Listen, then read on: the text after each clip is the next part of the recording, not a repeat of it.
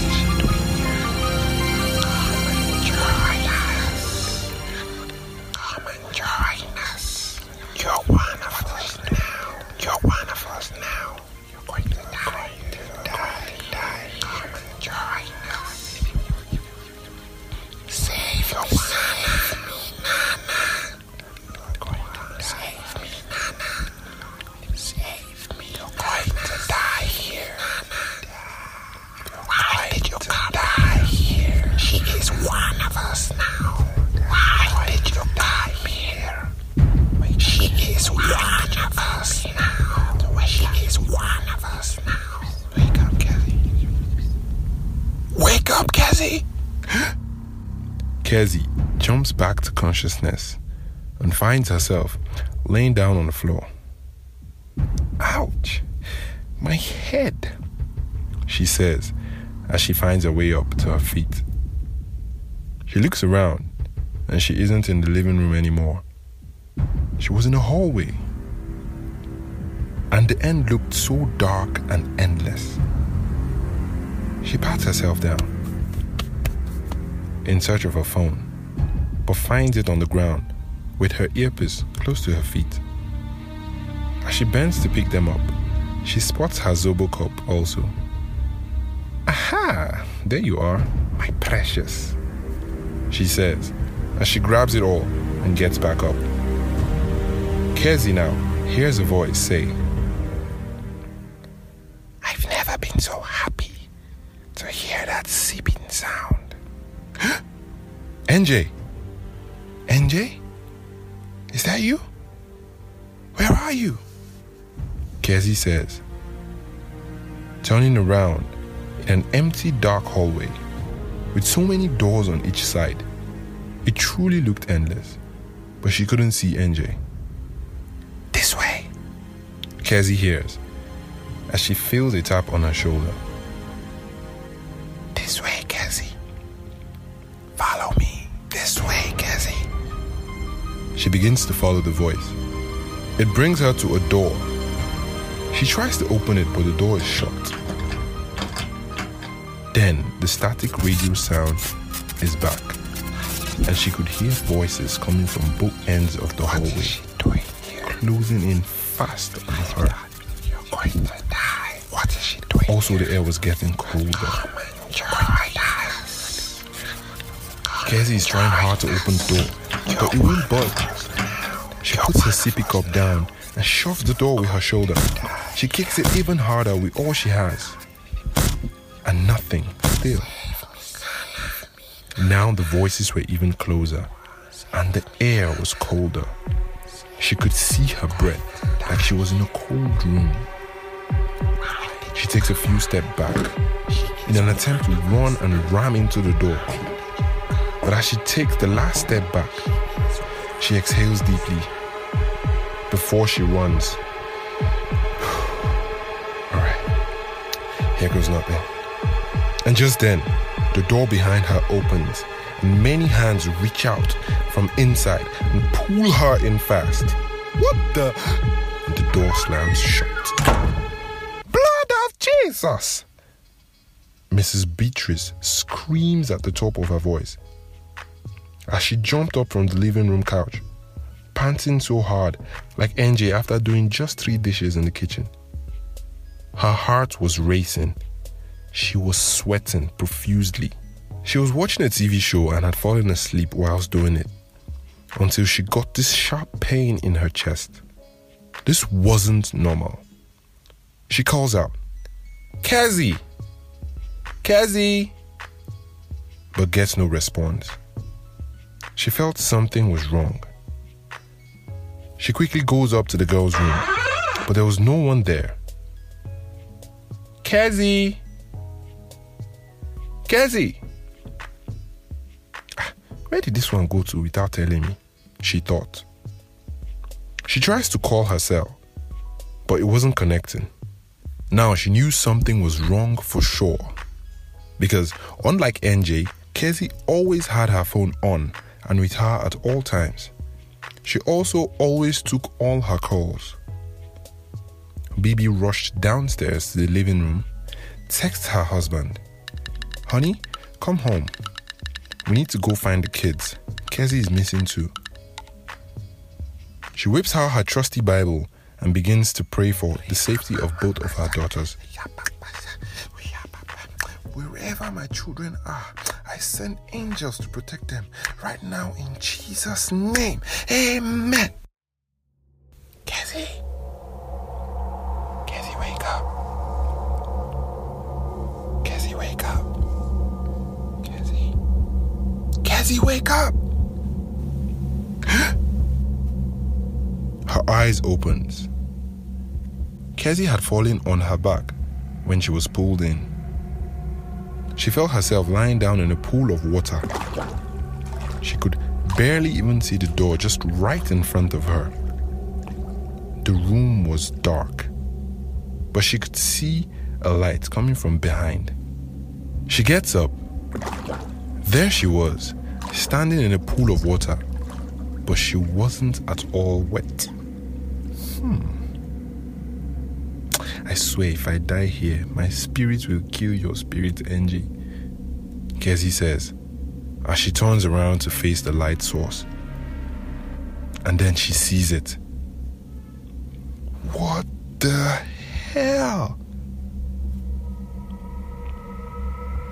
She knew she was in baby Bella's room because she could see all the kids' painting on the walls and baby shoes by the closet. She sees Bella bound in ropes and placed on a table in the middle of the room. A light shines from above to the table where Bella was tied captive. And that light reflected a little around the table. Every other part of the room was dark. She feels a slight push from behind and a voice saying, "Go on, Kezzy, go on."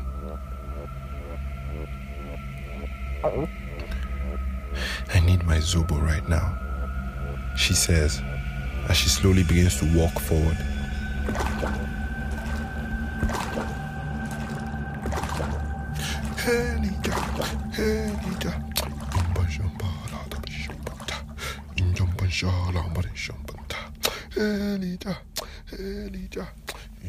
She sees the priestess wearing a red gown and holding leaves, singing and dancing around the table where baby Bella laid. And Mr. and Mrs. Phillips stood there, behind the light. Mrs. Phillips was in tears as she held onto her husband's arm. Mr. Phillips stood there, just staring at Bella, who at this point was screaming, "No! No! I'm scared! I'm scared, Mommy! I'm scared, Mommy! Mommy, I want Nana! I want Nana! Don't let her hurt me, Mommy, no! Nana! Nana, where are you? Save me, Nana! Save me, Nana! No!" There was a radio on the table beside, playing that static sound Kezzy could hear. The incantations got even louder. and the priestess continued dancing wilder and wilder, spraying something on Bella with the leaves she held from a calabash in her hand. Then she stopped.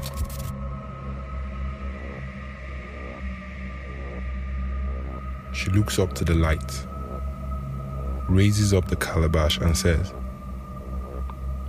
"As long as her spirit is trapped inside this house, your wealth will know no bounds."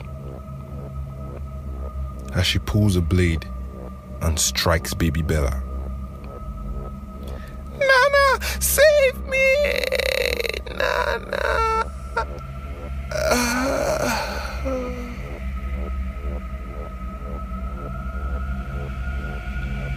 Kezzy could see the life drain out of baby Bella.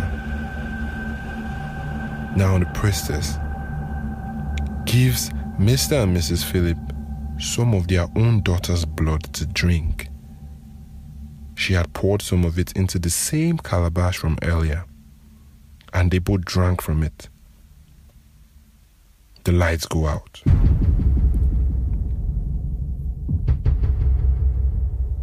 "Why didn't you save me?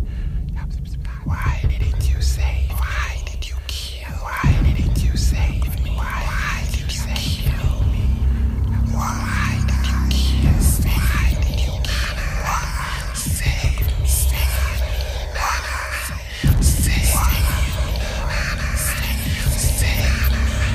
Why did you save me? Why did you save me? Why? Save me, Nana.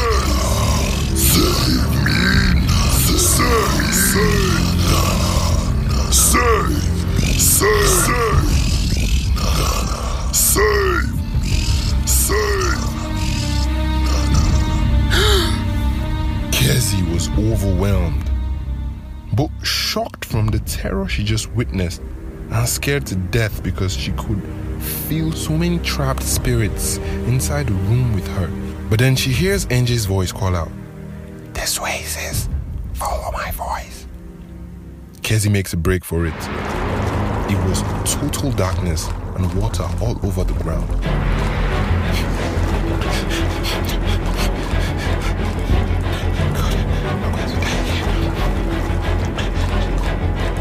She hears a door open, and she could see the hallway and her Zobo cup beside that door she was trying to open before. "This way," NJ's voice says again. Kezzy runs even faster. It seemed the door was moving even further. The more towards it she ran, she could feel the hands and voices just behind her. "Save me, Nana." Oh, yes. "Save me, Nana." She makes it. She's back in the hallway and looking at the door again. "Go in there, Kezzy. Her favorite spot is in there. Free her and save us all." Kezzy hears. She knew NJ's spirit was directing her now. She tried the door again, but it was still shut. She kicks it, pushes it.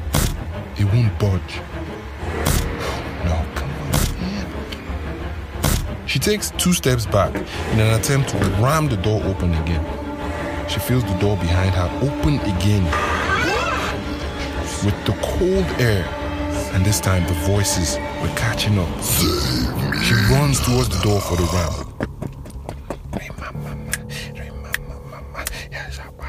Oh my Jesus, every power against my family, I command you to die now in that name of Jesus. Yes. Kezzy screams. The door finally bursts open. She reaches back and grabs her Zobo cup and shuts the door behind her quickly. She takes a look around the really dark room. It was a laundry room. She pulls out her phone and turns on the flashlight, and she begins to look around the room. Come on. Where are you? Where do you hide? Huh? Come on. Huh? Come on. Not here.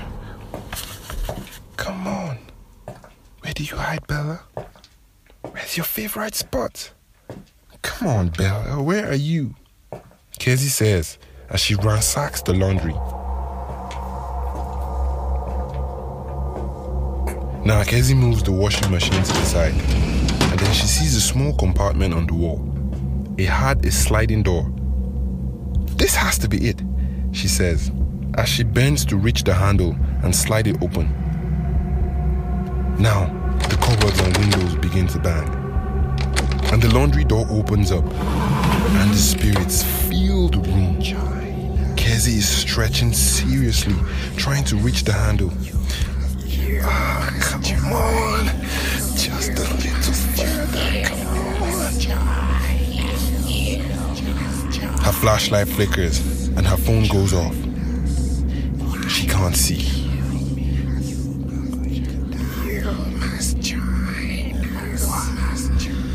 She feels those hands pulling her away from the wall. Come on, Kezzy. You can do it. Open it, Kezzy. Open it. Open it, Kezzy, open it. What? She could hear NJ egging her to go on. Save me, Nana. Kezzy tries and stretches. Save me, Nana. So hard. Save me, Nana. Yes. She had slid it open, and it all stopped. Kezzy could hear her heart racing. The lights came back on, and it was bright outside again. There was light coming in from the windows now, and it didn't look like night anymore. Her phone comes back up, and she sees the time and realizes it's just evening. She hears a voice fading away saying, "Thank you for saving me. Thank you."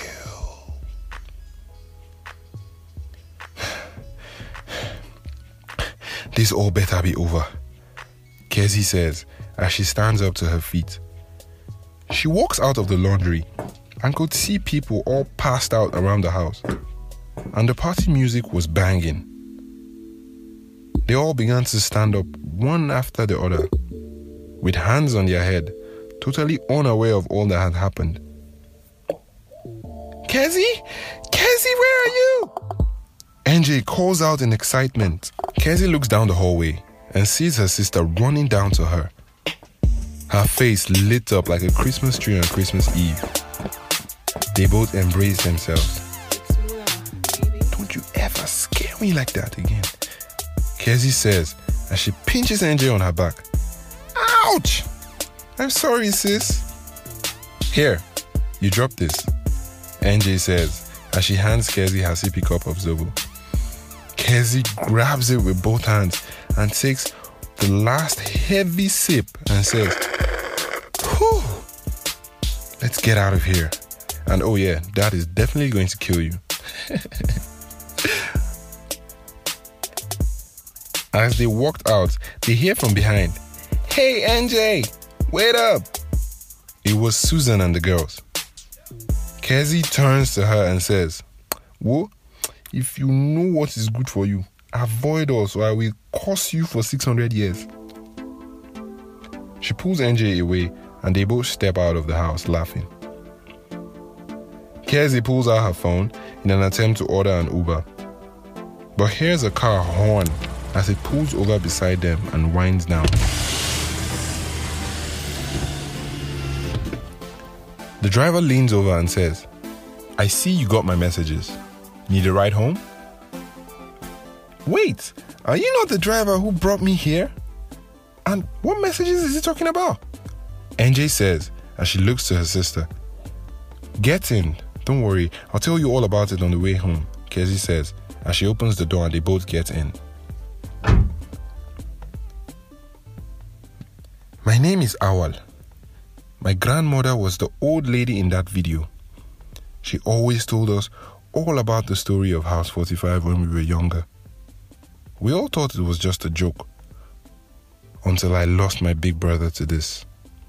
Then I began to follow up and do research on that house. When I saw your sister go in, I knew I had to act fast. Truth is, you're really lucky. After 3 days of being trapped in there as a spirit, you cannot come back. You'd be trapped there forever. Those spirits that have been trapped there forever, they don't want anybody who comes to leave. They are always sucking people in. You're lucky Kezi got you out in time. Today was your 3rd day. You would have been lost forever. We're here. Glad to have you guys back home. Thank you so much, Owl. Kezi says, "No, thank you. Now my brother's spirit that was trapped is free forever, and I can move on with my life. Have a nice day." The girls turn and face the gate, knowing once they go in, Captain Black Skies would be waiting to give them black skies. NJ turns to Kezi. "Thank you for saving me.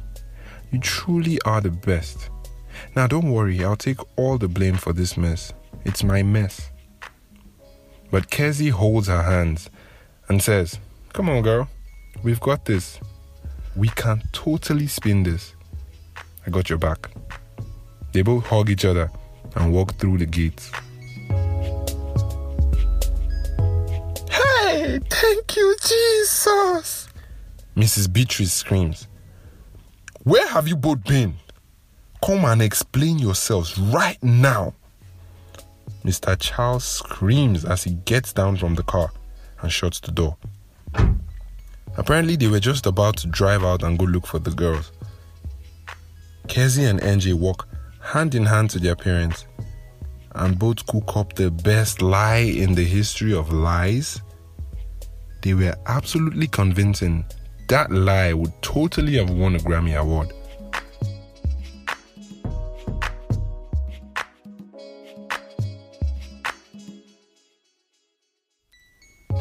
Oh my God, Kezi.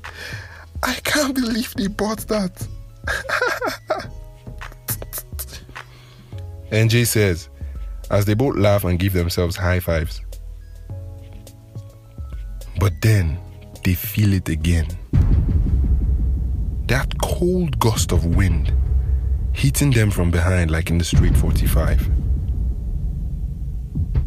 Could they have brought it home? The engineer came. They have fixed the AC in your room. It's now 2 horsepower. It's working very well now. Can you feel it now? Their mom says as she passes by their room. The girls look at themselves and burst out laughing. Phew! Thank you, Jesus, NJ says. Well, I need more Zobo, Kezi says as she dashes off to the kitchen. NJ happily throws herself on her bed. She stares at the ceiling for a bit and says out loud, "But God will punish that Susan girl, sha."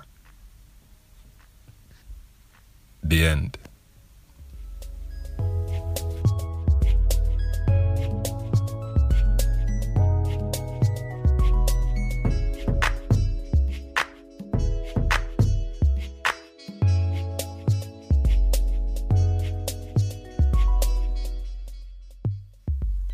Yo, the Straight 45. It was really amazing to have you guys come with me on this journey, on this mini series of the story, the Straight 45. It was really exciting to tell the story and hear people like react to it in different ways. And we've come to the end of the story where girl power or sister power prevailed over everything else. Yeah, it just goes to show that family, well, in a functional family, like a friend of mine says, in a functional family, yeah, regardless of whatever it is, when the time comes, family would stand for you. Yeah, that's just it. So NJ and Kezi were just like dynamic duo and all of that. It was just amazing. So there you have it, the story of NJ, the Straight 45. But I'd love to hear your thoughts on the story. Did you enjoy the story? Come on, you should have something to say, please just tell me. Did you enjoy the story? Did you like the way it ended? If not, how do you think it should have ended? Let's hear your feedback. And would you go to the Straight 45? Don't be a stranger. Join the conversation. It's at The Talking Phoenix on all social media. And catch you guys in the next episode. Adios.